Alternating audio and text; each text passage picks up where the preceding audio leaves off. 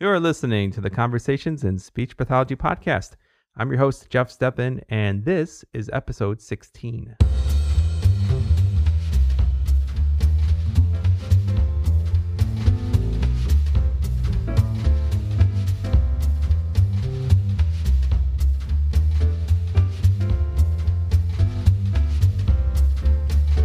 Welcome back, everyone, to another edition of the CSP podcast. So glad to have you today.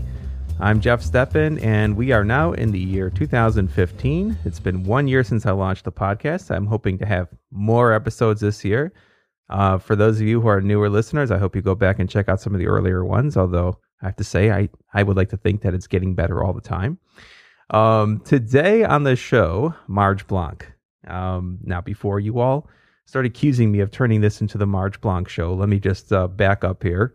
For those of you who have not heard episodes number 6 and 7, please go back and take a look at those. That is, if you work with the pediatric population and if a lot of that caseload just happens to include kids on the autism spectrum, those episodes are gold.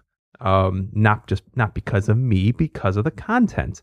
Marge Blanc, I saw her originally November 2013 at ASHA. I've gotten to know her, and I'm getting to know her better all the time. I had some follow-up questions. So those first episodes 6 and 7, if you'll recall, just jumping into what her natural language acquisition process was like.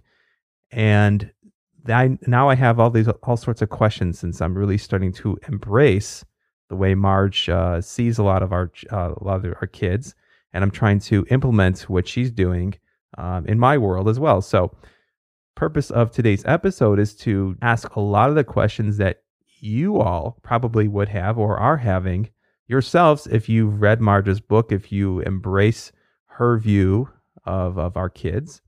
And this is a long episode. Unlike episode 6 and 7, I decided not to break this up. It's about an hour and a half, and I figured that for those of you who need to, you'll just listen to it in chunks. We get pretty heavy into the material today, but I really feel, and especially towards the latter half of the podcast, are some really good, useful case examples from my own practice, both in the public schools and as well as privately, one particular boy who I see. So I think there's a lot of valuable information and insights that Marge has here. So please, if you are interested, listen to the entire thing, listen to it in chunks if you need to. And more importantly, if you are interested in the work that Marge is doing and you really want to contribute and you have an idea or something ticking in your head, please don't hesitate to email either Marge or myself. We want to hear stories. We want to hear your input, because Marge's application, I guess, of NLA occurs within her world, which is very specific and different from my world, working in the schools and part-time private clinic. And everyone's experiences are going to be different, and we want to hear what you have to say. So please, please, please chime in. With that, I'm going to stop talking, and we're going to jump right into this interview. I'll have a couple of words to say at the end, so please stay tuned. Here it is. What we did, just to let the audience know, I sent you a list of some topic areas that I wanted to cover. But we were just talking before I hit the record button about services in different environments, and I work in a school. And we were talking about how IEP goals are not always, aligned with language developments and what we really need to see. And so I guess, the way I've seen it since I've met you and really discovered your work is that I feel like that natural language progression really has to be addressed head on, or otherwise we're just going to kind of be spinning our wheels as far as a lot of these academic goals go, because, language is part of everything. I mean, would you agree with that? Absolutely. Now, part of the difficulty, of course, is what is written down on an IEP as a goal and what a particular SLP has in his or her mind as we are addressing that goal.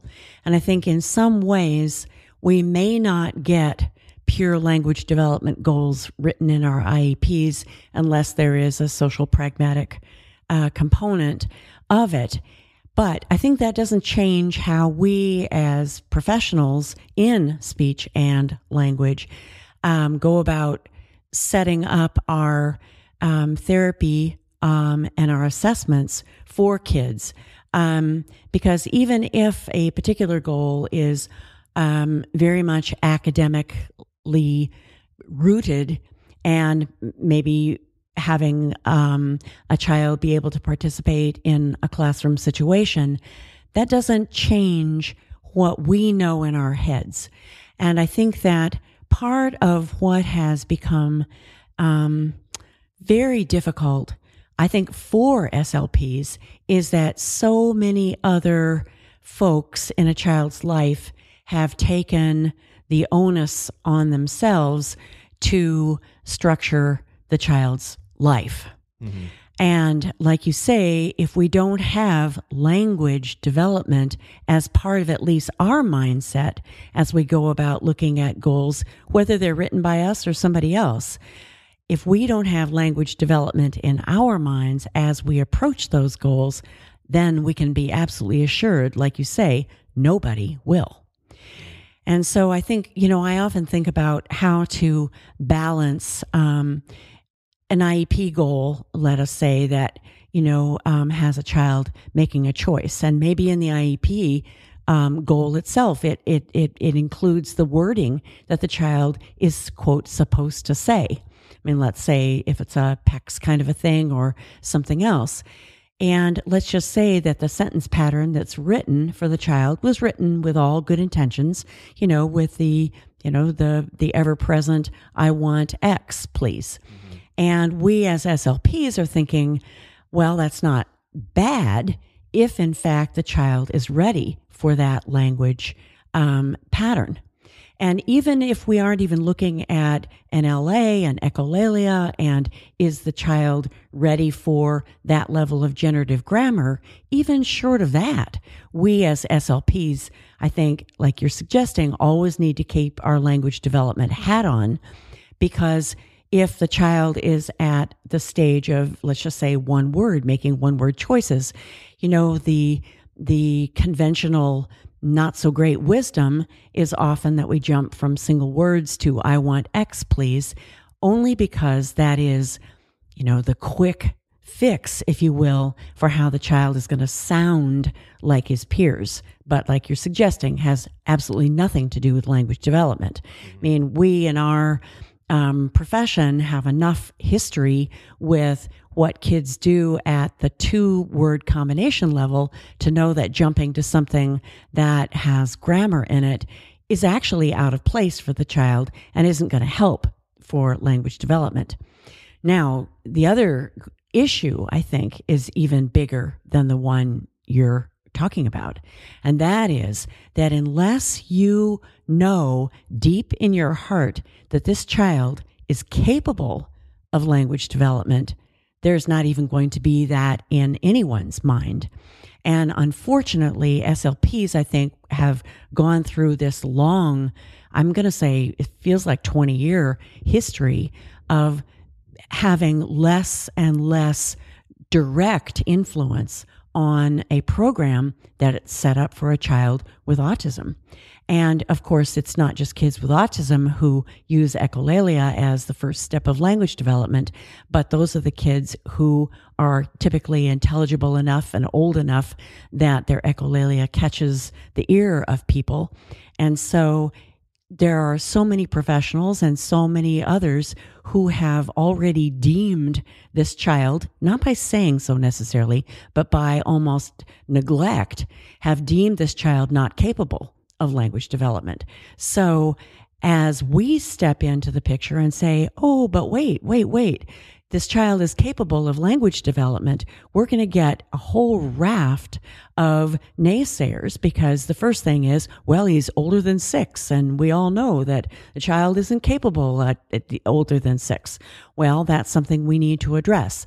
Then the next issue will be, but the child has so many issues with, whatever, fill in the blank, socializing, being with other people, having communicative intents that are beyond requesting, you name it. And somebody has probably said that about virtually every child that we see on our caseload.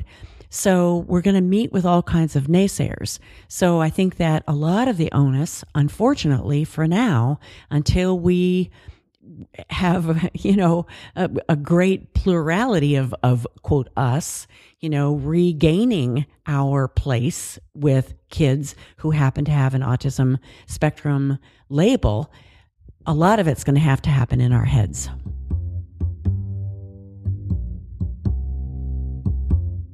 In that conversation I had with the parent and of course with the teacher and the team, members who were there, I definitely, I come at it with what I hope is a non-judgmental, lens on. And I just acknowledge, of course, that there are differences and that, this is where I come from, but that I respect other professionals' input into the process and that it's just something that we're going to have an ongoing discussion about. And kind of just leave it at that. And I think the parent walked away satisfied, and it's just something that's going to, slow evolution, if you will. Right. Look at it. And I think too, though, you bring up a good point, and that is that, not all echolalia is exactly the same. And is there some echolalia that does serve a self-regulatory function for a child? Absolutely. I think that this blog about, her name is Amethyst, and it's called Ask an Autistic. Mm-hmm. And she talks about all the reasons that she, as a person with autism who has good language herself, why such a person would use echolalia to self-regulate. And obviously, the term STEM, sticks with us and probably will forever. But we all know that the OTs would say, anytime you're tempted to use the word STEM, substitute the word self-regulation. Mm.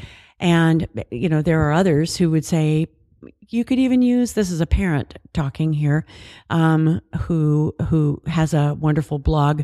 And her daughter is now involved in this blog, but she would call it self-care and self-comforting. And so in the sense of, quote, STEM, it's become kind of, among people with autism, the adults who are talking about such things and writing blogs, it's become kind of a pejorative term. And I think for OTs, it's been fairly pejorative all along. So, but still, going back to the point that this psychologist was making, almost to say that echolalia is something that doesn't have communicative value. And so I think that my tendency often is to acknowledge to anyone who's questioning echolalia that some of it is self-calming. Certainly when I walk into a strange place, I will tell you quite frankly, the big grocery store next door, Woodman's, I talk to myself the whole time, just to figure out where the chips are, because you can get lost in there so easily. It's like, I'm looking for chips. Don't sell me these other things, Yeah. And so, my own self-talk with my very redundant phrase that I'm echoing from myself because I've got my little list of things that I'm going to go buy. But that's all I'm doing is keeping myself regulated so that I can go about handling this myriad, input place. So does some echolalia serve the function of self-regulation? Absolutely.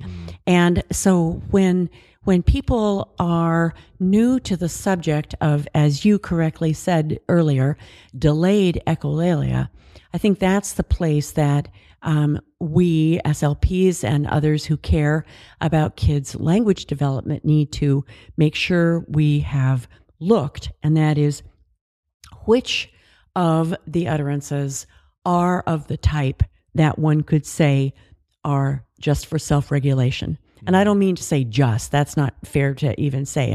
Self-regulation, is the basis of how any of us can do what it is that we intend to do that's a little out of our comfort zone.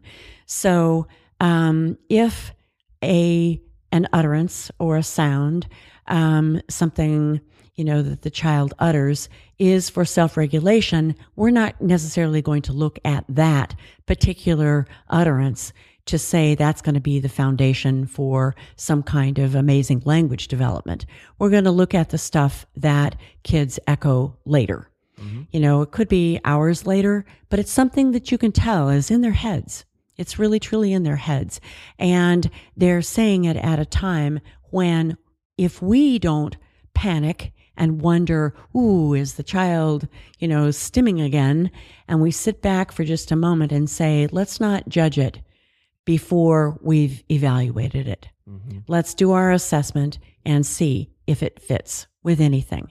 And of course, we can't always do that ourselves, or hardly ever can we totally do that by ourselves. We need to know where the language came from and what it meant to the child when he first uttered it, when he first echoed it. So that's where obviously the parents come in. And as I was listening to you in thinking about this particular child and the school team, the parent is the one who's going to know. I mean, I'm not saying that every parent always knows, day one, but their learning curve is probably faster than the rest of us, because they, just like the parents whose children are out in the sandbox playing, but they're too young to be intelligible, parents hear these utterances. They've figured out where they come from. They know what it means, from the source where the child first derived it. And they have, once we tell them that delayed echolalia is, meaningful, and it's stuff that we need to listen to and figure out what the intention is. So, but again, I guess I think it makes sense for all of us as SLPs and people who care about the child, yes, but also care about our teams and care about everybody, as you say, being educated on the things that we know about, but also having something to offer that may be something different from what we ourselves might think of. But I think it makes sense for us to know, are we talking about immediate echolalia? That Amethyst is saying, these are ways I can buy time. I can echo what's going on around me and buy a little time. I can take the pressure off. So it's self-regulating there. Is it something that the child repeats again and again and again and again all day long to keep himself from having to listen to all the noise in the hallway? Okay, self-regulation. Or is it something that the child is saying with some specificity that the child isn't telling us? He's not pointing. We know that. He's not going to point. But we can determine the specificity of it. Mm-hmm. So much detective work. There's a lot of, and it makes me think about, you're talking about the parents' input, how much they figure things out much quicker than us, because they're with them all the time and they've known them forever. And one of the the challenges, of course, working in a school is that often I'm flying blind, or I have to make assumptions that may or may not pan out to be true. And then, of course, when the conferences come, I jump on now. Tell me what he's watching at home these days. What's he saying at home? What does this mean? What do you think that means? And that's what my I just, when I get the parents now, I'm like, I'm all over it. I'm just trying to figure out everything I can, because fortunately we don't have the luxury of, I work in a district that has a lot of low income, dual working parents, and don't have the time often to get back if you were to ask them questions. And so you have to wait till these moments come where you can just unload and say, okay, what does that mean? What does this mean? So that definitely that's a challenge we have here in the school.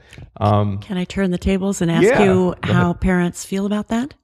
What kinds of responses have you gotten? You mean just in terms of the approach now? Of when you say to them, well, what about that utterance? Do you know where that came from? Do you know what this child might mean by that? When does he say that? Well, I've had a variety of responses. I'm thinking of one boy in particular whose parents, when they came in recently for a conference, I think, was it just his? We just had no. It was during just before winter break. And the father was particularly concerned about this boy's delayed echolalia. He thought it was something that we need to replace, and he's not using it from any place of a behavioralist. I mean, they get no, as far as I know, they get no outside therapy. It was his concern. He talks about taking his son to Target, and his son very loudly reciting lines from Thomas the Tank Engine or something like else. And I asked him, do you think he means anything when he's saying those lines? Is he pointing? Is he looking at something as he's saying it? Of course, he's, sometimes yes, sometimes no. I was trying to just sort of gently lead him into, getting to that place where maybe he thinks it is, that there's some value, because I certainly have seen value.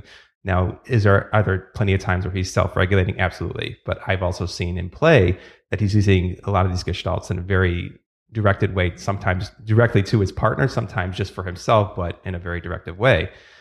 So I've seen that, and, gently sort of leading this parent to believe that there's a lot of value, and that we have to respect that. And then I've seen another parents who this boy is very close to using a lot of stage 4. He's getting there, and his mom is just so thrilled. And so when I kind of talk to her about your work, and she's just thrilled because she's seen progress anyway, and it makes sense to her because she's seen point A to D. I mean, she's seen the progression. 2 years ago when I started with this boy, it was just a lot of just repetitive gestalts. It's always look. He had some word isolations, and then, a lot of things that would just come right out of your book, like back off, when he got mad very often. But anyway. Well, that's wonderful. Wow. Yeah. With a parent who is being essentially driven crazy by the loud Thomas scripts in the store, that is a tough one. Mm-hmm. To address directly with a parent about what there might be meaningful there. Now, this is not necessarily the answer for everyone, but one of the seminars that I did this last fall was I thought the takeaway lesson that one participant voiced was excellent. And that was, she said that she was the autism consultant for her group of schools. And she said that what she was going to do was just have, as part of the intake process, have every parent make a spontaneous language home video. And she said, everybody's got an iPad. They could do this. This would be something that would be easy for people to do if she just instituted it across the board. Now, that doesn't take care of the target visits. And certainly I've been to those kinds of stores with one of my long-term buddies who moves from, very quiet language that he might say to me in the car, some of which has some Gestalt quality, some of which is very nicely mitigated, some of which is quite self-generated. And the minute we walk into, the giant Savers store with all of the echoing sound and the potential for a baby crying, he moves straight into a dialogue that comes out of some dinosaur movie or another, where he can command the kind of power that he deems he needs to withstand this assault.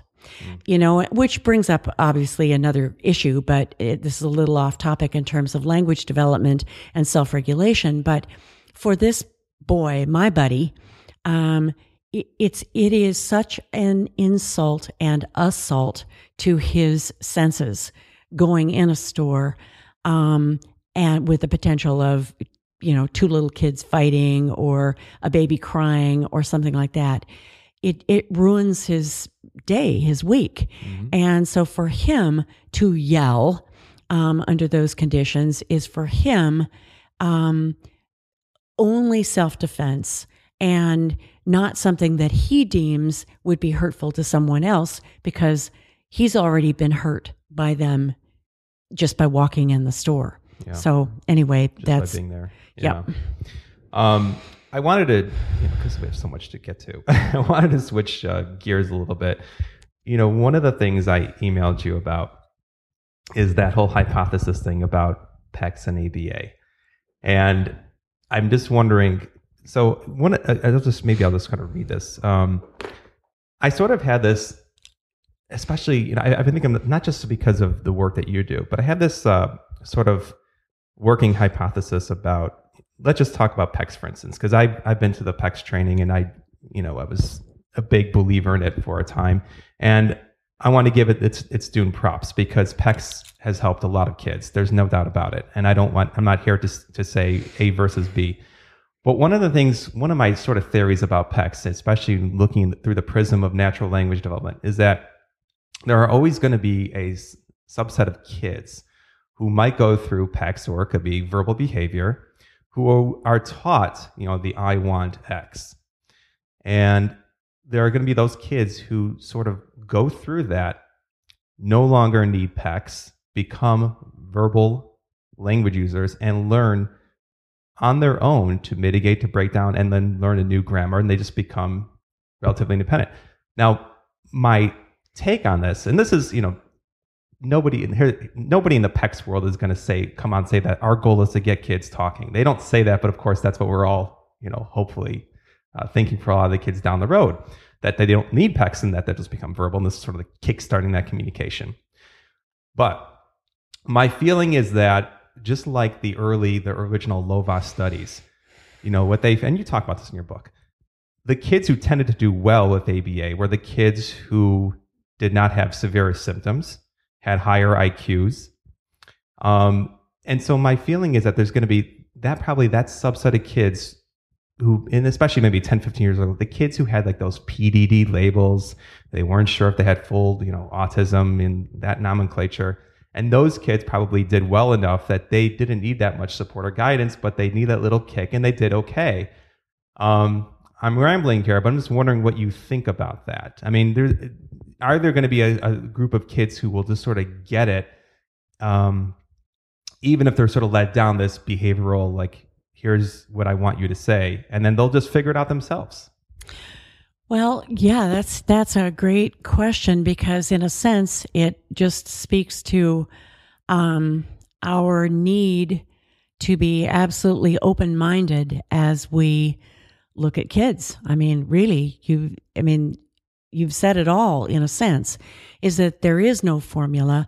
I mean, we might have all the evidence-based therapies, at our fingertips, and yet we have to figure out which one of those evidence-based therapies are we going to even consider for this particular child. And I think that if we keep in mind the premise that we first do no harm, that we want in our minds to not buy into any particular protocol. Even as benign and wonderful as PECS is, that we don't want to buy into every bit of the premises of it for this particular child, because it may or may not match what it is that he needs.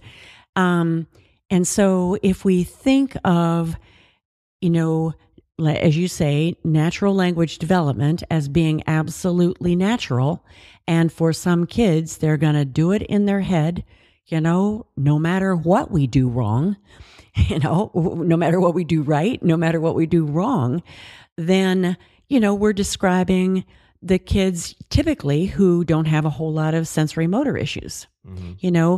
Now that's not that, we can't make any blanket statements about virtually anybody, because, you think of all the kids that we've dubbed, quote, nonverbal, mm-hmm. who turn out to have plenty of language inside their heads, but no means of expressing it until they get to some form of typing or letter pointing. And we say, if we take the term verbal as meaning words and language, they were verbal all along. They just weren't speaking or speaking intelligibly or speaking reliably. So I think that the premise of presuming competence, kind of a buzz phrase, but still obviously valid, and the do no harm. And if we do a little bit of PECS and it brings together an interaction pattern that maybe we didn't know that the child was necessarily even interested in, if his body language didn't include eye contact, pointing, the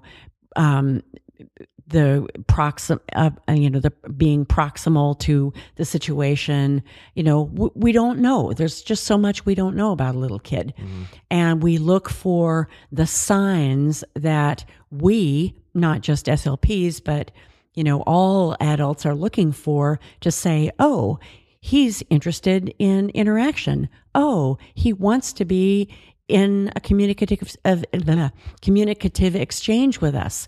And we don't know. We think it doesn't look like he does, but we don't know. We don't know what's in his head. And so when there is a mechanism, let's just say at the basic level, let's just say there is to use the terminology of a joint referent and an exchange, maybe for some kids, all we needed was some kind of a mechanism to say, oh, you don't seem to point naturally, but how about this? Can you hold this card in your hand? Can you hand it to me? Can you do something that's a bit more tangible than a distal point?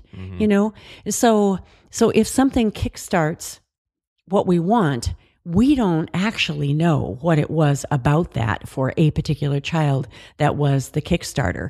And like you're suggesting, though, what your question was more about, though, was about the language itself. Like if you have the expectation, the goal that a child is going to say, I want, chips, is that necessarily going to kickstart, language development? Well, like you're suggesting, probably not. It's probably going on in his head anyway. I mean, basically you could say for any child, why wouldn't it be? Why wouldn't language development be going on in their heads? And I think what we're going to find as we get a little bit better and more sophisticated over time here is we're going to find language development's going on in, 85, 95% of our kids. But we just don't have a way to know it. And if a child is able to express something to a partner and convince them that they're actually smart or actually interested or actually potentially, that they're vocal or that they're verbal or whatever it is that wasn't, really obvious. If we give them some means, regardless of what it is, to say, yeah, I care. I like stuff. I want to talk to you. I want to be with you. I have things that I really want to say. And thanks for giving me some mechanism for convincing you of that, and maybe it didn't do anything in their head except give them the assurance that they had a partner. Yeah. Yeah. You said something earlier just about, this buffet of choices that parents have about autism treatments and what fits for your particular child. And one of the questions that I had was about evidence-based practice, big buzzword in speech pathology these days worldwide. So you talk about a little bit about EBP in your book, and let me just tell you one of my concerns about it, and I think you probably agree with this, is that I think EBP is a great thing, but I think what happens, and I actually made the same mistake last year. I don't know if you remember when I originally emailed you some questions about, what is, I think I probably asked a very simplistic, right, like, what is the evidence for NLA? Okay. Mm-hmm. And looking back, it really was the wrong question to ask. And I think one of the problems that we have with a question like that, you can even take that, for instance, let's talk about PECS. Let's go back to that. And I'm not picking on PECS, but you can ask a very you can have a really well-designed study saying, where the dependent variable is going to be just requesting. And you can show some great, pivotal response training has hundreds of studies, right? They've all replicated. And again, I'm not picking on PRT. They've done some great work. But this is where the rub is that you can have those great results, but what do they mean in the broader context? And I've been saying to, just as another little quick tangent, I'll let you talk. I've been saying to the teachers that I work with lately, is that we have a whole generation of kids. Now that in my district, I've been there, and this will be my 5th year, and I've seen the progression where you have a whole bunch of kids who are really, really great at saying, Miss So-and-so, I want fish crackers, please. But they can't tell you when they're hurt. They can't use real language of that, and they're not using they're not using I in another context, and they may not even have a concept of an I versus a you. All right, so, and you know what I'm talking about, and the listeners out there probably know what I'm talking about as well. But going back to this EBP paradigm, you can, if there's a number of studies for any number of approaches that could show great treatment effects. But again, it's the question that we're asking. What are we really looking at? What's the question? And I'm just going to let you run with that. Oh boy. Yeah. I feel, in my heart, I feel some real empathy for new clinicians these days. Because those of us like you and me who've been around long enough to be able to truly assess a child and their learning style, their learning strengths, their learning challenges, their sensory profiles, who know what questions to ask an OT, who know what questions to ask a parent in order to give our brains, that is, the seasoned clinician, the information that we need to pick and choose among all of the evidence-based practices and then some that are out there to tailor something that's truly, truly, truly for this child. I really do have great empathy for the clinician who is just grappling with, what am I going to pick? Do I just pick, one of the 24 things that somebody handed me on a list that are all evidence-based practices? Do I just pick one of them? Do I, and I really appreciate the ASHA news feed where clinicians are asking those questions, and they're saying, I have this child with autism, first time on my caseload. Do I go with something that's just for autism? And I think that's another big part of this whole conundrum for a new clinician is like, oh, is this child so different from kids I've known before that I have to use something that's all about autism? And now I've totally forgotten what your question was exactly, but I think that in some ways, there's a part of our identity as SLPs that has been not by anybody's, volition, but has been just over time kind of stripped away when it comes to autism. It's almost like, I remember, between 20 years ago and 10 years ago, that we, along with everybody else, the OTs, the PTs, everybody else, were told that we were irrelevant to this child. And, I think nowadays, obviously, the sensory motor issues are paramount in our collective conscience nowadays. And so hopefully, all of us are welcomed members on teams. But in the process of losing our identity, we kind of lost track of what we could offer that is distinct to our profession. And so as you look at, as you say, this, evidence-based practice versus this one, what do we pick for a child?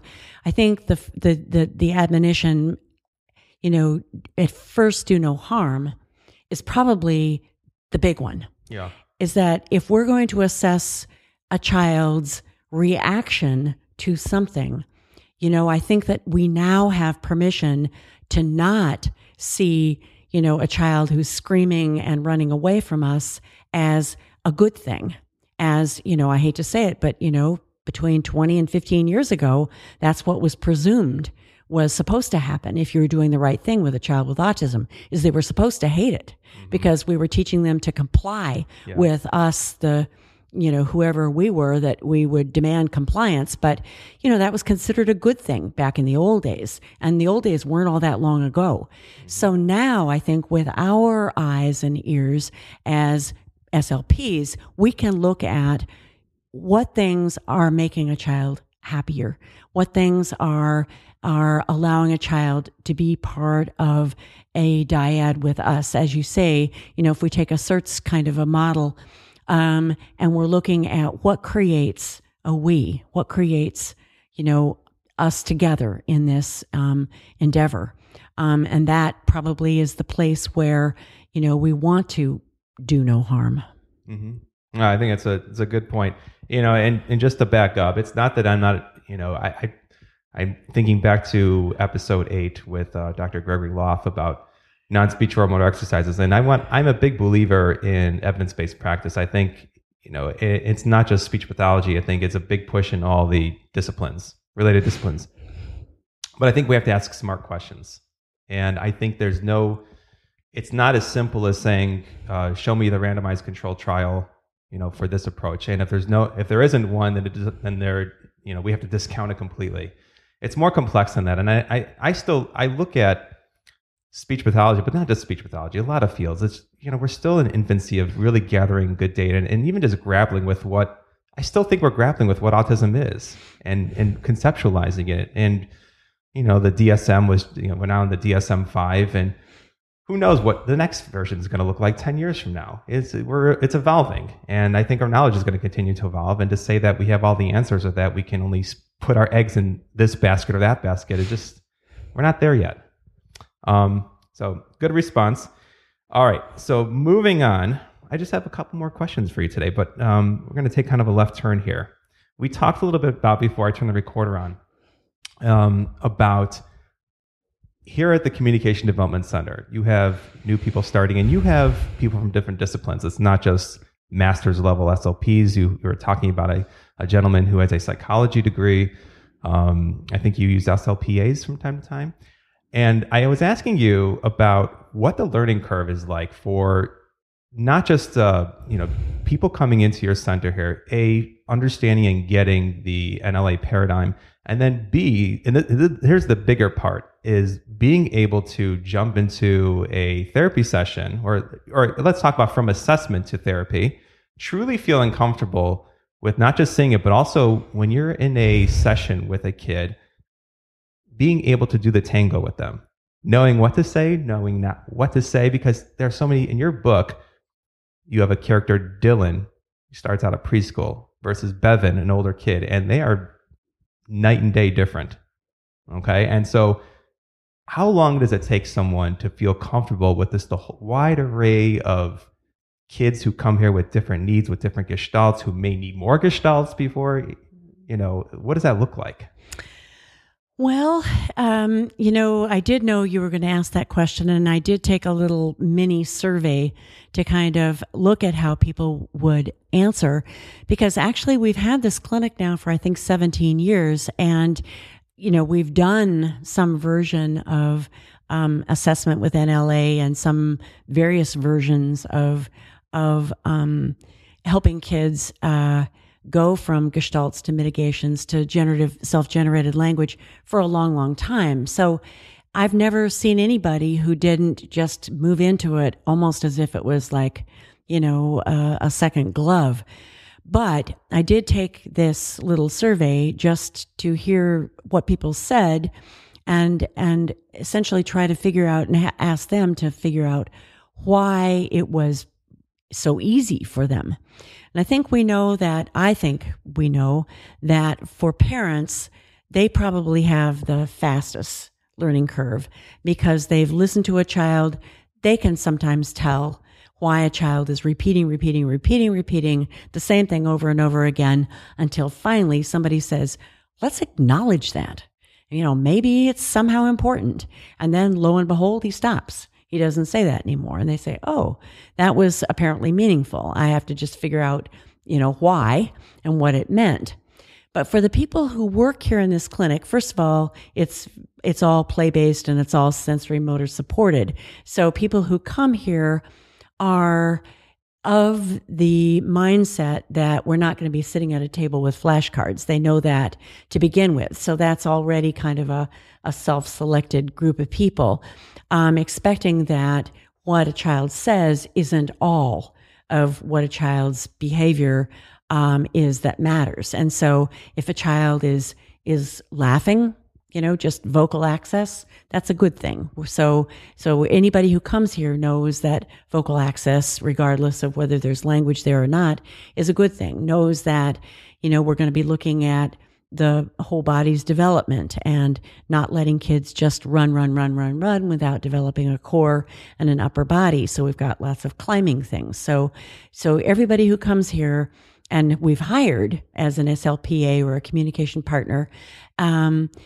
is aware that the physical piece is very important to the regulation, which is thus important to whatever the child is achieving developmentally. So the language is, kind of like the top layer of what we do here.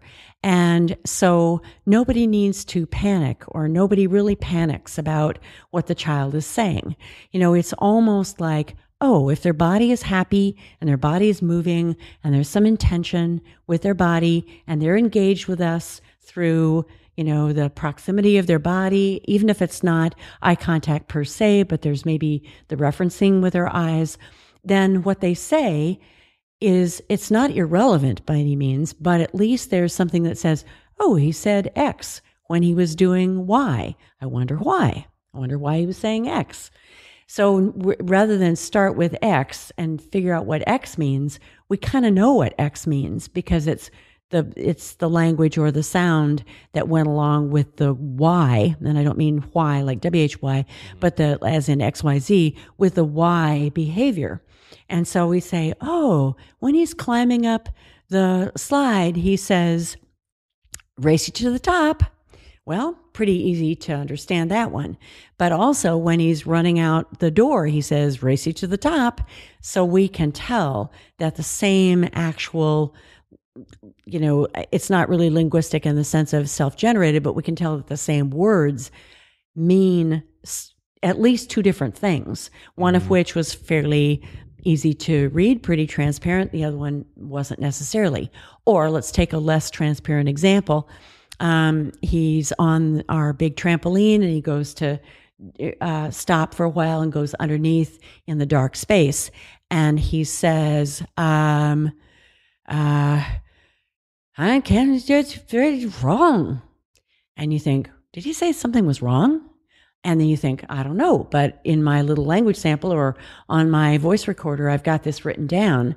So I'm going to pay attention to that. And lo and behold, the next time he's just overwhelmed with something auditorily, he says, I didn't tell you, there's something wrong. And you think, oh, somebody said to him once, I can tell by your face when there's something wrong. And so he's saying this delayed echolalia, that something wrong was the part we could hear a little bit, and we could think, oh, pay attention. So we're trying to pay attention to the circumstances, almost first. And you might say, well, but that isn't the kind of situation we're going to have at school. And that isn't one that people are going to be having the luxury of seeing. And you're absolutely right. And so that's why Jeff and I are going to do a presentation at ASHA to approach some of these questions, because you, the listening audience here, that's exactly what we collectively need to do next. And that is figure out ways that we can be in constant communication with families and not have it be just the one moment that Jeff has a parent sitting in front of him when he can say, well, where did that come from? But we really do need to be in regular partnership with families and have regular OT infusion into our sessions so that we can all in a couple of years' time present the next level at ASHA. Yeah, I agree. It's a really good point. I don't know if I'm going to be the one presenting, but so the more specific thing, here's a thing that I've been struggling with more, is the responding. Every kid is different. And let me just give you one example. So one of the kids on my caseload at school, I pull him out once a week and he takes a bucket of trains. And he puts the trains on the floor we have a sensory room, and he'll just do a bunch of lines from Thomas. Now he wants me around him. He'll say, Mr. Jeff, come sit. And so I come sit. And then everything from that moment, gestalt, gestalt, gestalt, Thomas comes to a screeching halt. A screeching stop, yeah. So the teacher, she's going to listen to this. I'm sure she'll know exactly who and what I'm talking about because we talk about this all the time. Anyway, so here, here's my question. He's doing that little, that lateral gazes. He's, lining up the trains. You've seen this before. You know what I'm talking about. And he's just going back and forth. He wants me close to him, but he's not necessarily inviting me to either repeat his gestalts or add my own. And I'm like, okay, what do I do? Do I interrupt his play? Do I add something? Do I just sort of like repeat maybe a couple of words that he says? And, it's not just him, but it's like, again, how do I respond verbally to these kids? That's that finer, that finesse that I'm still learning to do. Now, some kids, I actually find it's easier because it just makes more sense. It's more transparent. I'm like, that kid, I have a kid. He needs more gestalts. I talked to his mom. He's like, he doesn't really watch TV. Really? What does he do at home? He just kind of wanders from thing to thing, and he only has like maybe 20 gestalts. He's not watching hours on television. He's not repeating a lot of other kids say. Like his kid needs more stuff, and lo and behold, I'm finding success. I'm giving him some new gestalts, and we're breaking those down. So I think we're getting some good success with him. But this other kid, he actually has some word isolations. Occasionally, a couple of stage 4 utterances here and there. But he's still, 70% stuck in stage 1. And, when he's sort of rolling those trains, like, what do I do? How do I get into his world? What am I going to do? What am I not going to do? How long is he with you? Well, I push into the classroom. So I'm doing some academic like things with him. I do a speech group. But I have about a half hour once a week of just, one-on-one time with him. And how much of that script is repeated each week? Oh, so that's the interesting thing is that I also find, let me just back up, is that the kids that I'm pulling for a half hour to do this type of just play-based therapy, they automatically go because it comes at the same time every week. And so it probably happens here too. It's like when I come on Tuesdays at 3:00, I know I'm going to see that person. I'm going to that room. And, I'm just going to pick up where I left. I pick up those toys because we're very routine based. And so that's what I'm finding with the kids. Like he picks up the trains, he knows he goes to the room, and that's what. And sometimes I try to gently put other toys in his way, or other barriers, or just something, or maybe model something else to get him to do other things. But we're sort of stuck. And so the scripts are the same then? Yeah, I'm sorry. Just to back up, the scripts are mostly the same. And what I'll do is one of the things that I do is I'll throw in an older gestalt, maybe a gestaltee that was in style 3 months ago that I think could be applicable to this. So for instance, this boy loves Thomas the Tank Engine these days, but he had this one Alvin and the Chipmunks line that he was doing just a whole bunch. And so there was if I find an opportunity where I think it fits, I'll model that just to see if so. And how old is he? He is 7. Okay. Well, it's not that we don't have the same problems in our clinic. I mean, we do. Even with the amount of movement potential there is to get a kid, and I hate to use the word unstuck, but if a child is, let's just say, I guess, in a way, mentally limited to revisiting a particular if it's a movie or if it's situational, but if he's really kind of, you kind of suspect that this is a right brain or a whole brain activity that doesn't have a whole lot of left brain linguistic, extraction going on, except when he says, sit close, Mr. Jeff, or whatever he says. But in our situation, we do honor the child's lead, of course, but we also try to make sure that we don't get too sedentary because that and I'm sorry we don't have better words for stuck, but that stuckedness, we will try to preempt the stuckedness by, first of all, taking, if there's going to be like little toys, putting them on our big trampoline. So having a movable surface. So, even if it's like one of the big inner tubes and have his lining up occur on top of the inner tube so that, occasionally, Thomas actually falls in, Sodor Islands lake. And then the new script picks up that you, Mr. Jeff, formulates right there on the spot, in the same kind of vein of the Gestalty vein, intonationally. So like, Sir Topham Hatt came to the rescue. Oh, let's get Thomas out of the mud. Crank, crank, crank, crank. Trying in your best way to compete with the British accents that are going to be a lot better than yours. Yeah. But, obviously being sedentary is one problem. Obviously, hitting play in his mind and just going through the script is another problem. And you're right about the interruption, but sometimes obviously the interruption can, not work at all, and just, interrupt whatever was the goodness of your close proximity and your obvious relationship.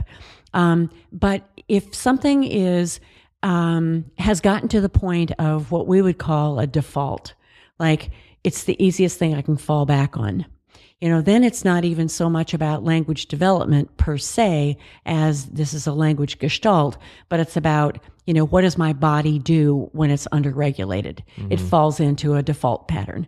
And so preempting the default pattern, whether it's I want chips please by, that's a tough one when it's a default, because you don't want to wait for the child to request chips, because then you've just let them practice it again and again and again, and it gets even more locked in. And just like the Thomas script, the more times he says it, the more times he's with it, the more locked in, and the greater the potential for it becoming a default, for way, way, way, way longer than he or anybody else would want. So preempting it, getting there first, like, sometimes I'm not saying what would be good for this particular boy because I don't know him, but we do have certainly a couple of strong Thomas kids. And for one of them, having it all set up ahead of time with missing track. Having this sounds like the kind of thing that, SLPs have always, the little mini sabotage type of things. Yeah. But if you're trying to break up something that is a default, you just don't want the default to happen. And sometimes you can do it with the physicality of it, something that, like I say, we would use, have a movable surface so that everybody falls in the lake. Or like you think about the potential of making your own movie, taking those trains and doing like a video model, if you will, of a story that you create. But it's one that has, like multiple endings, or it's one that only goes so far and it only goes until you get to the, whatever. And then, episode 2 starts and you can't wait for the next episode to occur. That's a really good point, because you made me think about one of the things that was successful with this boy, and that we've done this a couple of times where I took the trains and put them down a ramp, and I would say, "Let's go, Thomas.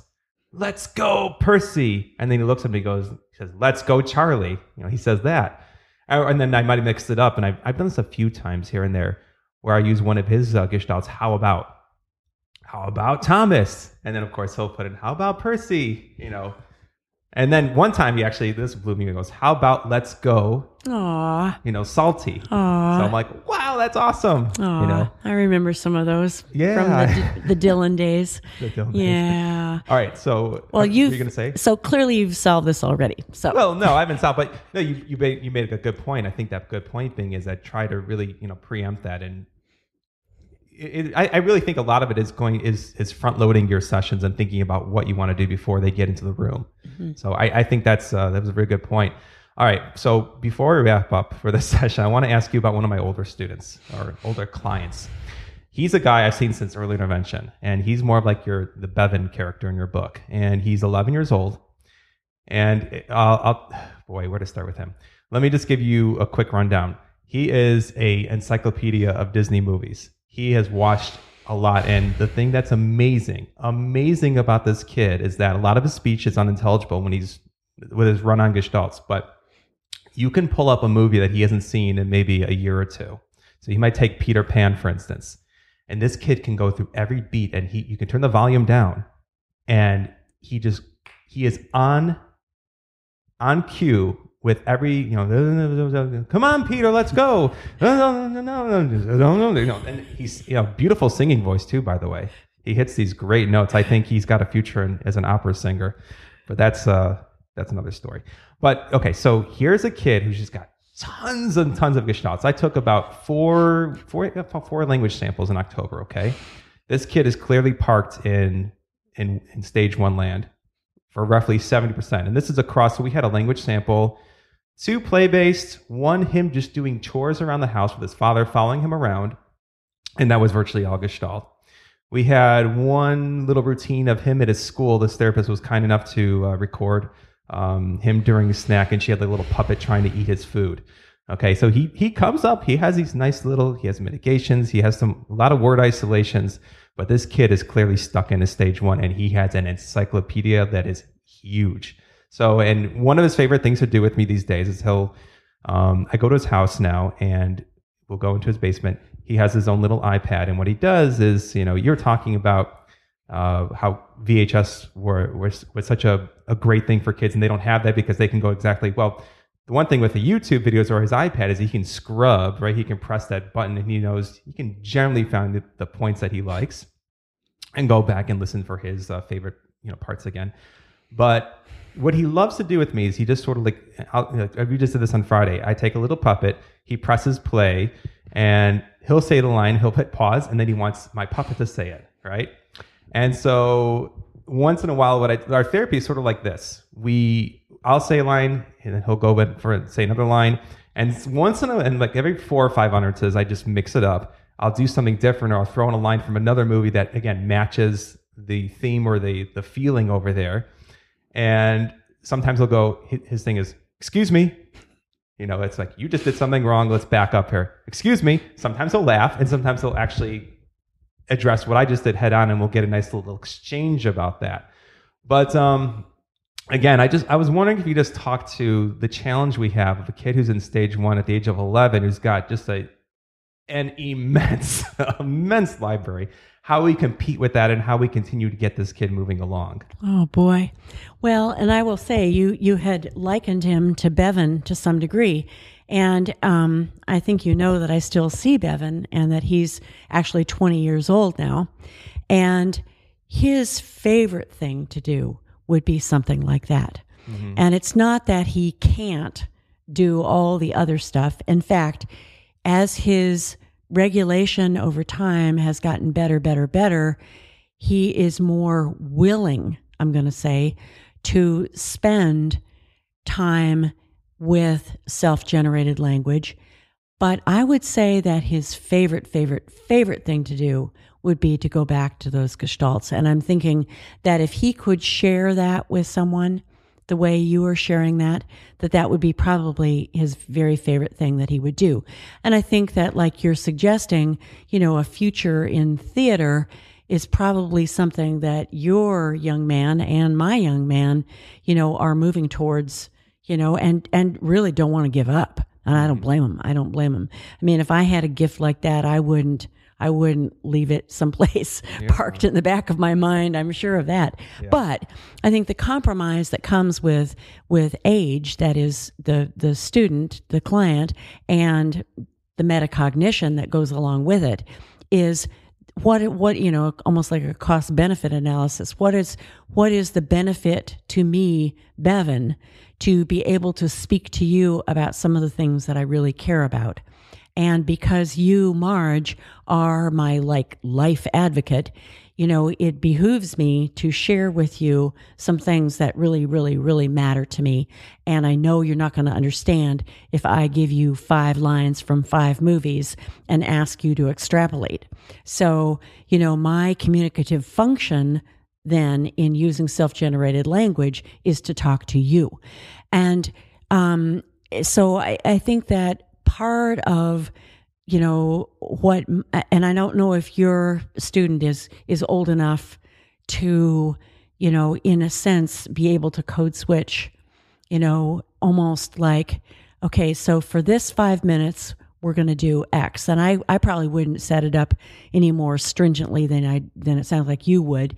But with my buddy Bevan, what we do is I pick him up from school and take him to OT. So we have 10 minutes in the car where he's basically wanting to tell me everything that's important in his life right now. Then when he gets to OT, he's usually very, very quiet because he's doing some listening therapy at the same time. But his OT and I are both listening very closely to things that might be rather new things that he will bring up, because that often happens in that time. Then when we go back to school, then he's back in Gestalt land because he's kind of getting himself revved up to be able to, in a sense, withstand some of the demands that he's going to have in his after school life. Mm-hmm. So, I mean, but I've gotten to the point where I know to listen incredibly closely to him at all times. Not that we don't as SLPs do that anyway, but I always know that even when he's doing lines from something or another, there's going to be a little ringer in there. He's going to throw in a mitigation that matters. But what matters, it seems to me, is that he doesn't have to say it in this dry, dull, generative grammar way that everybody's always asking him to talk. He's probably never, ever, as long as I will know him, and he's said that we're going to go to college together, so I have some future with him yet. But he's probably never going to say to me, I'm really feeling sad. He's probably never, ever, ever going to say that because it's too threatening to him to say that. Rather, he's gonna couch it in ways that characters would say it from various movies. Mm-hmm. And I know that. And whereas, yes, it's one of his goals, one of the goals we have for him is that he express his feelings more and more and more. We do recognize that the form that he uses to express those is going to be somewhat in an inverse relationship to how deeply it matters. That's not a complete answer to your question at all. Well, I guess in a larger sense, I sort of like, given that he's my kid is parked so much in Gestalt, and I don't know that has the ability right now to code switch or to really, he'll kind of go, because he uses Gestalt very purposely, and because he can mitigate and then use them purposely. For instance, when he throws my puppet across from him and he goes, and stay out, instead of get away, I don't want to see you.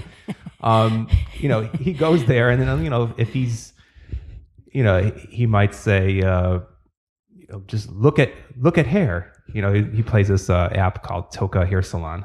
He likes you take a picture of yourself and, look, it's the hair, Anyway, he is kind of all over the place, but because he's got that big library of Gestalts, and because he spent so much time, I guess what I want to, what is the prognosis in terms of prognosis? I don't want to use a medical term, but I guess I'm looking like, there's hope that we're going to continue down this path. B, what would, and again, it's hard because you don't know him, but what would a therapy, what should I be looking at from a general sense as far as planning for him? Well, first of all, I hope you stay with him forever because... Oh, I will. Oh, good. As long as mom... Good, because I think that's part of the key. Yeah. Is that the long-term relationship that says, I know where he's been, I can see where he is now, I know a little bit, you're probably getting a bit of a glimmer as to where he wants to go next. And with my buddy, my long-term buddy, I didn't have that glimmer when he was 11 or 12 or 13 or 14 or 15. When he was 15, I could start to see that he's going to go back to stories. That's where his heart lives, and that's where he's going to go back to.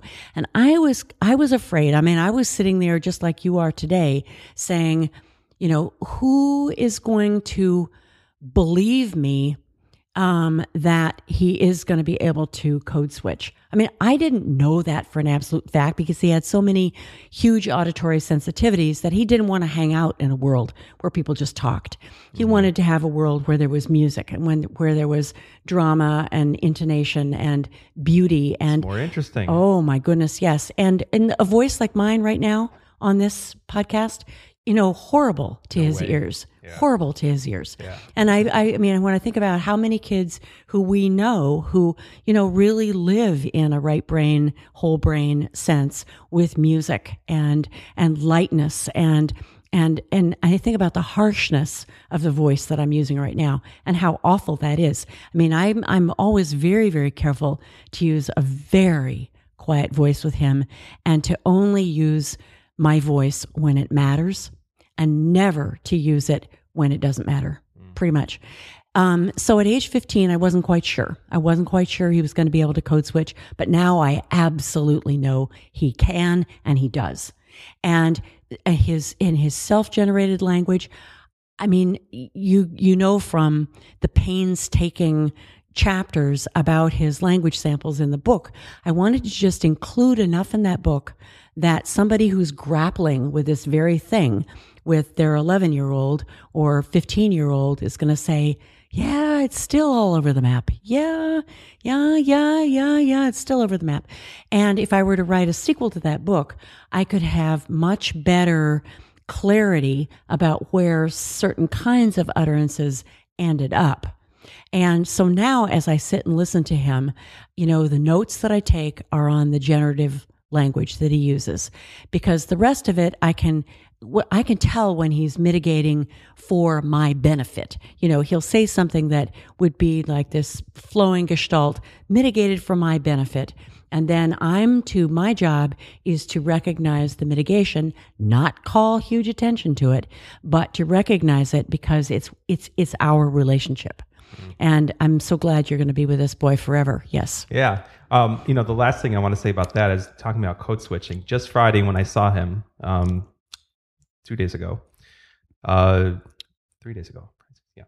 I was talking to his mom and she said to me, we were talking to his ABA therapist recently, and she wants to know, or what do you think, Jeff, about this idea that one of the goals is she wants him to be able to stay, it's a pragmatic goal, on a specific topic without going into gestalts. All right. And she said the idea is that she wants to put a bracelet on him. And this is going to be our signal that for the next 5 minutes, we're going to be talking about X and not about Peter Pan or whatever. And I we kind of talked through this and I said, you know what? To be quite honest, in one sense, I'm not completely against it because he is at an age right now, we're talking about code switching, this idea that maybe we can, I said, as long as we don't, it's a very limited part of his day that he's not, because I said to him, I go, I made this joke. I said, if you can find me any therapist who can stamp out the gestalts 100% of the day, or even 50% of the day, I will pay you $1 million. I go, if it takes me the rest of my life, you will not ever get there. It will not happen. But beyond that, I said, you know what? My initial thing, I'm not entirely against it. As long as we honor the fact that this is who he is and that most of the time we can, but to introduce it in small chunks, I didn't think it was such a bad idea. And that he gets something out of it. Yes. And I think that's what's been good about Bevan is that, he does get something out of it. I mean, it would be nice if that 5 minutes was with you or someone who really cared about what things he was saying, that it wasn't just some kind of drill or something like that. Yeah. But that's been the part for Bevan is that, I'll just imitate what he said on Friday night. So there's various things that he does depending on the effect that the language has. And so, you think about what, we have this goal because most of us SLP types are pretty left brain, and we have this goal in our mind to have everybody sound like, me, which is incredibly dull and boring and really is, lacking in musicality tremendously. So what Bevan does is he raises the bar for me and teaches me how I could be more melodic, more open-minded, more accepting of the kinds of language that that is out there. And so as I'm thinking about your client, Jeff, it makes me wonder about kind of a role play kind of a thing. That is that if you guys had the bracelet on for 5 minutes and you were doing some kind of a role play that was, the thing that he was going to do to show off for his family or his ABA therapist, because I'm afraid that somebody who doesn't really know the depths of his creativity might get him to say stupid stuff like "the girl is running," and we would want to make our self-generated language just as interesting as possible. So on Friday, there were various things that my buddy said that were self-generated that I loved, but I knew, though, that I was supposed to react to them in kind of a way that wasn't too pressureful, that certainly didn't applaud, that didn't say, "Oh, that was good, say it again," or say something else, or, nothing deadly dull like that. But I was supposed to accept it as part of, a shared, almost secret. And so some of the things he said to me, he finds the dark very scary. So he says a line from a Flintstones movie that is, I'll see to it that it's quiet, dear. But he mitigates it as he's walking out the door of the clinic, and this is at night, so it's dark in the hallway down the hall, and he says, I'll see to it that it's safe. So with all of the bravado of his budding adult self, he's taking care of me. So he walks out the door, and he had said to me the week before, I'll take care of you. And that was something that I've never heard him say anything like that, where it's almost like the roles between us are shifting a little bit. And then when he came back, he said, I'm back. Voila. So he had taken this was unusual for him to take a little gestalt like a voila, but he knew exactly how to use it. And then when it was time for him to go that night, he said to me, I gotta go. Which was, again, a very assertive statement on his part, that it wasn't like, oh, it's time. Oh, I have to leave. It's too bad. But it was like, I got to go. I have my life, kind of. And then he said to me, remember, always. So it was a reminder to me that we are friends for life. And he had once said to me that I was going to go to college with him. So, it was like, I will dare to be brave. I will dare to say goodbye to you as long as you know that doesn't sever our relationship. Very sweet. Very sweet. And so I said to him, I think you're lovely. And he said to me, I think you're fabulous. Which, of course, I knew was a gestalt. But, the well-selected gestalt has really no equal. Okay, so the last question I want to end there, that I think you're fabulous. This is an NLA scoring question, I guess.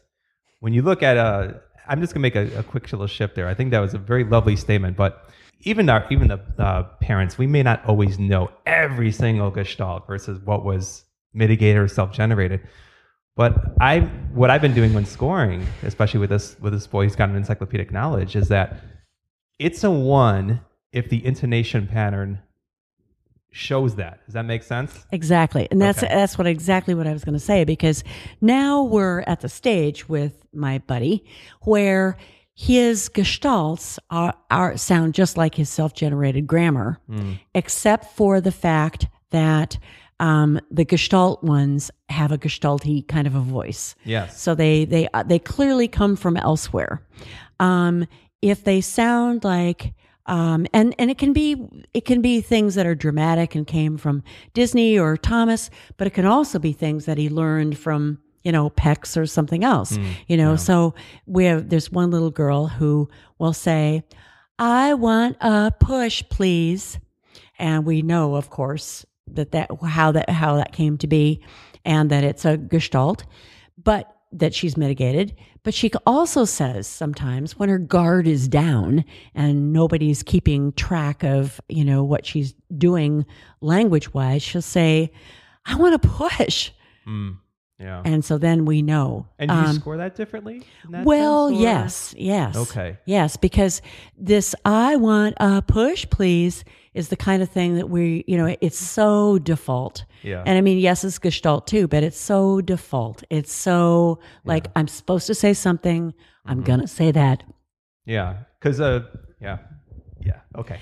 So, and actually just using kind of the NLA scoring protocol, the "I want a push, please," we don't score at all. Yeah, previously taught. Exactly. In fact, I mostly just cringe. And so when she says, "I want to push," or "I want to," then we think, oh, yes, that's her. And that is her generative language level. But these other kinds of things have been so ingrained in her. She's not stuck in the language of those other gestalts, but she's stuck in kind of the interactive protocol that says, when I want something, I need to ask for it. So let me just ask you real quick then. All right. So someone who's been taught, because I have a student like this, who's been taught the "I want X," and he's got the sing-song voice every time he asks for it. What happens, because this boy, the one thing he is really good at doing is plugging in that formula. "I want chips, I want Elmo, and always in that same gestalt, the way I've been taught voice. So how would you score a previously taught gestalt, but he's able to then fill in the blank? Well, yeah, I mean, I guess it depends. I mean, there's nobody who cares what the score is, in a sense, but you. Yes. And so if an individual has no other language, let's just say, besides previously taught phrases, and this particular little girl I was mentioning almost doesn't, because she's so eager to please people that she perceives anything that anybody has as a goal as an absolute expectation. And so she almost doesn't have other language except when her guard is down and she's saying something almost under her breath, because it's never been the kind of thing that's been rewarded by anybody ever. And so it doesn't get much airtime. But I certainly, if we're looking at her progress, and I'm trying to chart her progress, which of course we're doing, every time she uses the same old, I will just, put a little tick mark and say, okay, there was one of those, because she'll do exactly what you're saying. She'll use "I want a X, please." I don't ever put them on an actual scoring form, because mostly that's what we're trying to preempt and not give her a chance to practice yet again. I mean, they're way over practiced. So, but if a child really has no other language but that, and you're wanting to make a case to someone, a parent, that the child is able to mitigate, and this is your evidence that the child is able to mitigate, then of course, there would be some value in keeping track of all of that. It doesn't really lend itself to NLA in a general sense, because you're hoping, of course, that the child has more language input than two phrases. But in this little girl's case, basically that was it. Yeah. She had the "I want X, please," and she had "I need help, please." And that one she's never mitigated. Yeah. Okay. Let's say here's the last thing I want to ask you, and sort of switching back to the Disney movies and the Barney videos and Thomas the Tank Engine. Do you find that you have to, let's say you have a new client at the CDC here, and mom tells you maybe there's a quirky little video that you've never seen before. All right. And going into it that there's a particular half-hour episode that he watches nonstop, but you're really not familiar with the characters. How much homework do you have to do as far as watching these kids to really know their gestalts and to know the characters? Because, in the case of my 11-year-old that I work with, who has an encyclopedic knowledge, here I'll share a strategy that I've used with that I've used with this boy. Is that, okay, so let's say I know that he's really into the movie Cars, or, it doesn't matter, Peter Pan. I try to find online, see if I can find a script of that movie. Right. Now, it's not, and so I've had some mixed success. I found it, some scripts yes, some scripts no. I then put it into I copy it, basically put it into a Dropbox folder. So I have it online. It's on my iPad. I bring my iPad with me to therapy, and I now have the script next to me. As soon as he says a gestalt, and I recognize some words, but I don't know exactly where it is. Some of these, I have kids of my own, so I know some of these movies very well, and I can pick out really quick. Frozen, I know exactly the scene. I'm going right to it. Some of them I don't. So what I do is I use the little find thing. I'll type in a few words, and boom, I get right to the script. And I find that really helps me because there's no way I have the time or let's face it, the interest to look at every single one of these. But I'm just wondering, how much homework do you have to do? Well, actually, we do something very similar to that. I mean, we try, like, say a kid had been in Blue's Clues forever, and his family just absolutely didn't want him to go back to it ever. And so we try to not have any inadvertent references to Blue's Clues. But if this boy wants to, I mean, he's really starting to sing now, so he's moving on to some other things, and he wants to reference. He'd really like to go back to the movie, but we'll do the same thing. So we'll go back to like just a playlist of songs and just pull up a particular song that's going to be very satisfying to him, but not necessarily getting back into the old kind of scriptedness that he's emerged from. Now, that's not exactly what you're asking about. You're asking about somebody who's really into the script, but we do the same thing. You do? Okay. Yeah, we do exactly the same thing. We just get the little YouTube clips, and sometimes you find, a situation where a child is trying to reenact a particular scene that doesn't even have words. Yeah. And that happened one time where, this boy just kept repeating this one action. And we thought, what is going on? So, but we knew kind of what the theme was. So we went and found it on The Impossibles, I think, and found the exact scene that he was trying to enact, and it didn't have any words. So that was a nice one. You mean The Incredibles? Yeah. Okay. Yeah. Sorry. Okay. Sorry. Thank you. Yes. Yes. You know these things. Yeah. It had something to do with, I can't remember what this, it was some escape kind of thing. And so then we were able to put words in a scene that didn't have words, but so I'm just telling my own little stories to say, yes, we do exactly the same thing. You do the same thing. Okay. Yep. Yeah. Very good. Okay. Well, I think this is a good place to stop. We've gone, over an hour and a half almost. So I want to thank you again so much for hosting me today, having me up here in Madison.